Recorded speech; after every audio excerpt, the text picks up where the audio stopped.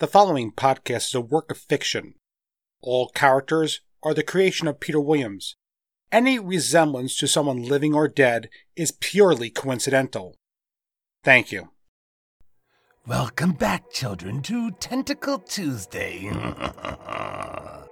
Mr. Allister has returned to a broken cafe, as well as broken companions and perhaps a broken heart. As he and Caitlin get down to business, Terrence joins the fray. And it's always good to get a little doctor's advice, isn't it? As we wander into the next chapter with the usual possibilities of graphic violence, child endangerment, and foul language. And let me remind you that this podcast may not be suitable for children under the age of 13. Now, let us grab some coffee and some grub from the kitchen as we have Chapter 14, Introductions.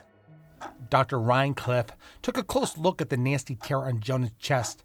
Pulling him up and forward, he could see the entry point on his back.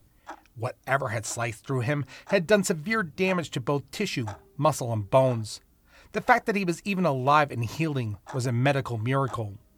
As he lay him back down on the cot, he noticed that Jonah's left arm was wrapped from the elbow on down.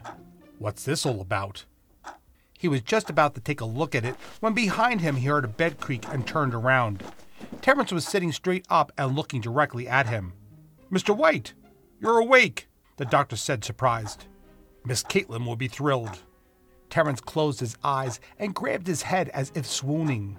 Slowly, he spun himself to the edge of the bed, rattling the IV pole as he did so. "Easy, easy," the doctor exclaimed. "You have several broken ribs and a concussion." "That would explain the pounding in my head," he replied, and without hesitating, "Am I forbidden from getting up, or can I get something to eat? I'm starved." "I'd prefer if you gave me 5 minutes and I'll..." But Terrence was already up and slowly walking towards the door, completely unaware that he had knocked over the IV pole and was dragging it behind him. "Oh, for crying out loud! What is it with you people? Don't any of you follow instructions?" Terrence cocked his head and blinked. "Nope. What would be the fun in that?" "Fine, but at least let me disconnect you." The doctor pointed to the pole behind him on the floor. Terrence looked back at it. He had already dragged it halfway across the floor. "Boy, I guess I'm still a little out of it, huh?" The doctor, shaking his head, smiled, got up and helped Terrence back to the bed. He disengaged the IV bags and bandaged the ports in his arm from where he had been hooked up. "There," Dr. Rhinecliff said. "You're good to go. Just promise me 2 things. Take it slow and use the IV stand as a crutch for now." "I promise." "Oh, and who's this?" For the first time he saw Jonah on the cot near the window. "Your Mr. Allister brought him in," the doctor replied. "Mr. Allister? He's back?" His face immediately brightened at the news. "So this must be the boy he told me about just before he left." Terrence sat down on the doctor's stool briefly and pushed Jonah's hair out of his face. "So, you're the one who's caused all this fuss." He looked Jonah over. He reminded him of a young jackpot, at the same time something different, something more. In some ways, the aura he projected was terrifying. "No wonder the Order wants you. If they could turn you into a weapon," he muttered, before completely slipping into thought. "And he's the first of his kind, too. There will be more like him born." It was Aldoni's answer to the creeping evil that was taking over humanity. The Daemonium Commandante, or Demon Eaters. He leaned on the IV stand again and stood up. "Doc, I'm gonna go get something to eat. Do you need anything?" "Just what this cafe is famous for." "Right. I'll have oh, maybe not." The doctor could see the painful look in Terrence's face as it hit him that the girl Sam had been lost in the explosion. "It's okay, Mr. White. I'm almost done with this young man. I'll be down shortly to get it myself." You, sure, Doc? I'm sure someone." The doctor was already shaking his head. "I'm sure. Go eat. Your body could use some real food." "Right." Terrence got to the top of the balcony and surveyed the scene below. The floor had been mostly torn up, and a large blue tarp hung across the entranceway. He could see the shadows of men working outside as they were preparing to rebuild the entrance. Then, 3 smells caught his fancy, making his stomach growl. Chili, turkey legs, Allister's favorite, and yes, coffee. He smiled as he spied Caitlin sitting across from Mr. Allister at the coffee bar. They had yet to notice him and listened as he waited for the perfect moment. "So, what do we do now?" Caitlin asked. "May I add my 2 cents, or is this a private conversation?" "Terrence!" Caitlin exclaimed. "You know," putting his hand to his head, "my head hurts, and man am I hungry." The 2 laughed and helped him to his seat. Caitlin brought him some food, and he turned to Mr. Allister. "I didn't remember you, from back then. Macau did something to keep me from remembering. I'm sorry, and delighted to meet you again, Mr. Allister." "There's no need to apologize, Mr. White," he said, "as I am grateful to see that you're up and moving about," he replied as they shook hands. "So," Terrence continued, "that's the young man you told me about before you left." "Yes, and I have a feeling he's going to be a handful." "Yes, he does have an unusual aura," Terrence acknowledged, and then, remembering the doctor's request, "Oh, Katie." "Yes?" "The doctor will be down shortly. Can you put him up a cup?" "Absolutely," she smiled, pushing back her stool and heading into the kitchen. "Now, getting back to your question, what do we do now?" "Give me 5 minutes, Terrence," Katie cried out. "I'm good, but—" She was not going to be left out of this conversation. "Right." A few minutes later, she reemerged and sat back down at the coffee bar. "So," she nodded and pointed to Terrence, and he began again. "Well, thanks to you, Caitlin. Half the battle has already been started. Unfortunately, with the door being destroyed, we no longer have use of the Solomon Gate." "Won't that get rebuilt?" Allister asked. "No," Terrence replied. "The order locked onto its location, so I think it's best we don't give them a second shot at us." The doctor came downstairs, and Caitlin pointed to the kitchen doors. "It's on the counter to your left." "Right, thank you." "No, left," she replied with a big grin. "Ha ha, young lady. Very funny." Anyway, the doctor said as he reemerged quickly, pulling up a stool of his own as he blew softly on a large mug. "None of you will be doing anything for at least 3 weeks.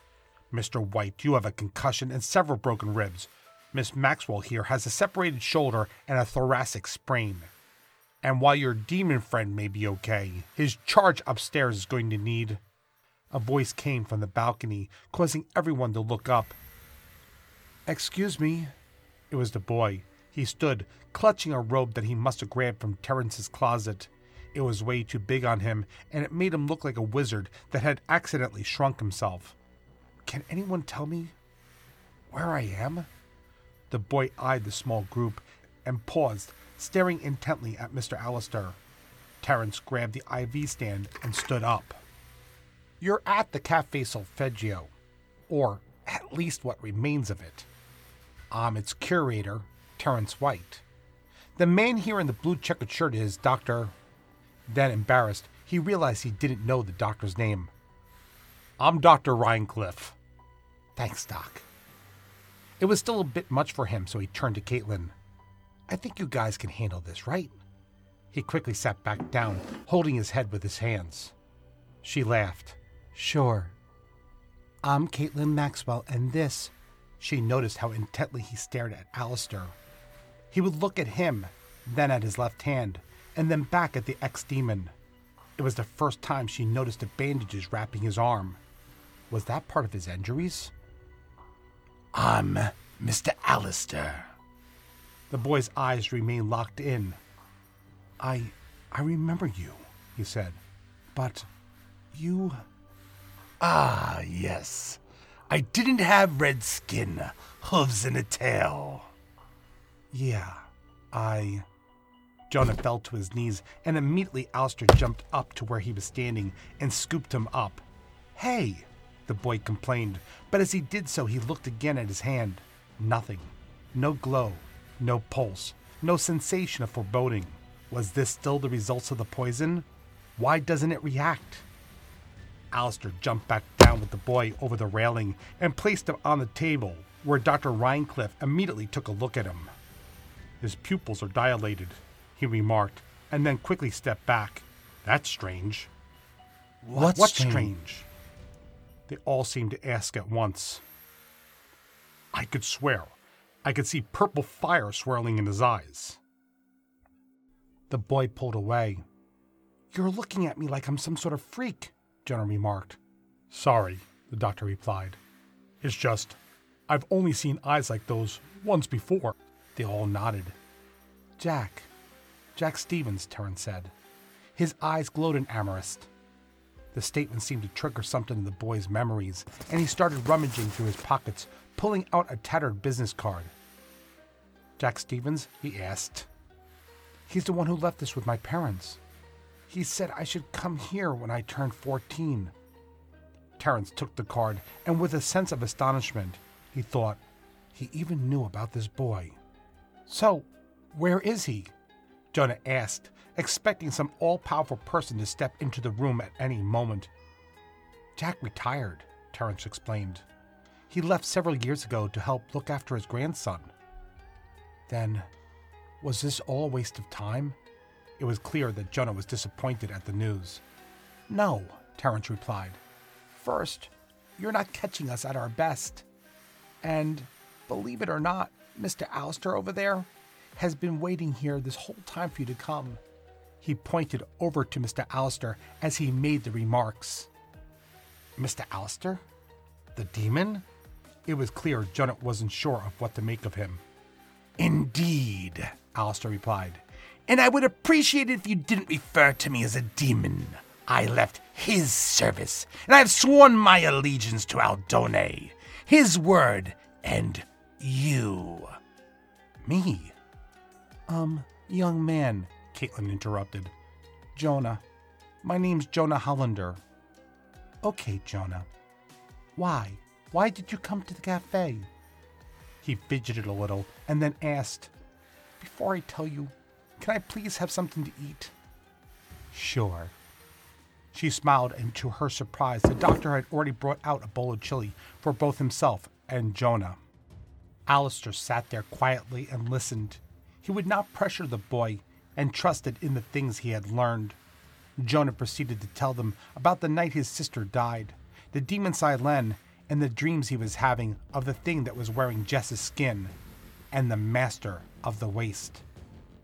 It seems, Jonah said, I've been marked for termination by this Cadric order. Anyway, my parents said that Jack would train me how to use my powers. I see, Caitlin said. One more question, Jonah. Having those dreams and knowing that these things were coming for you, why did you go to Rift and not come here?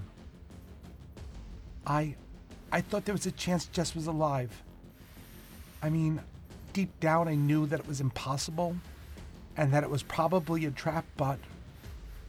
Jonah, I want you to take a good look around at the people at this table, at the damaged wall. He did so. He could see the damaged floors, walls, temporary stairs, and scorch marks. That and, of course, of the injuries to Caitlin and Terrence. We're not trying to make you feel guilty, she continued, but those actions you took had unforeseen consequences. You're very blessed that Mr. Allister believes in the promises made by Aldone and who you will become, that he risked his life to save you. His life? Yes, she said.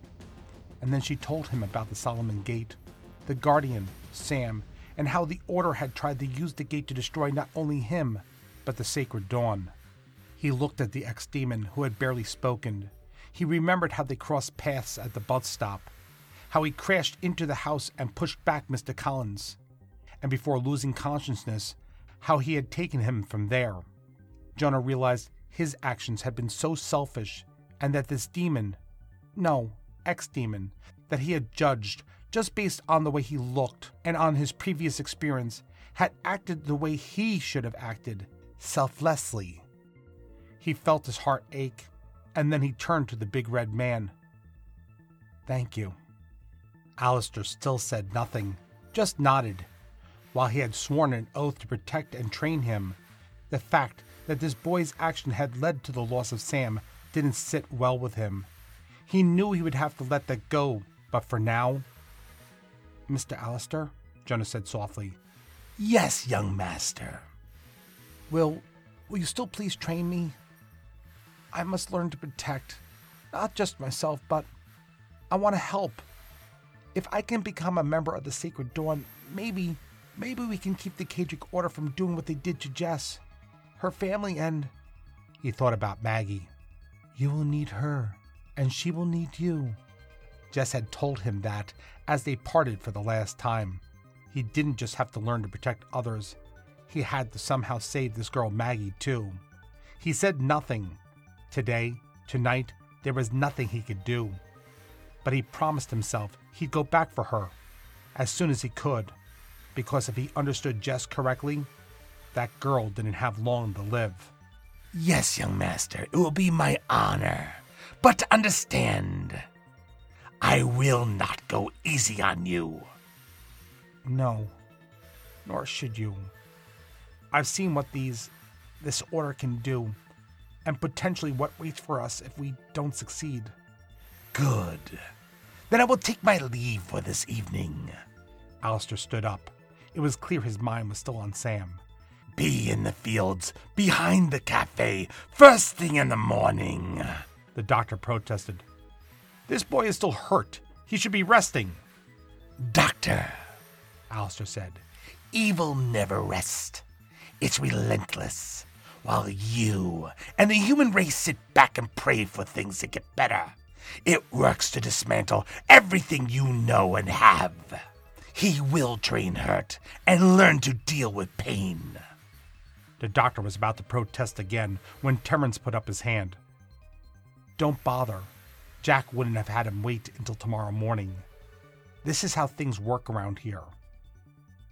"You're all nuts," he said, and then as he took a bite of chili, "I guess I better stick around." Terrence smiled and laughed. "You just want more coffee." "Yes," Rhinecliff confirmed, "but it looks like I'll be needed here a little longer." Now, as our heroes train, and they plan their next move to counter the Kadric Order. By the way, Caitlin, nice use of a Piotr joke right smack dab in the middle of an episode. You kill me! Meanwhile, on the other side, Cassandra and the Kadric Order continue to make plans of their own. Look at that. They look to draw Jonah in and make Maggie their puppet. Ho, ho, ho, ho. How will she fare, exposed to pain, regret, and despair? Shall we join her in the darkness behind the mirror? With Chapter 15, Tortured.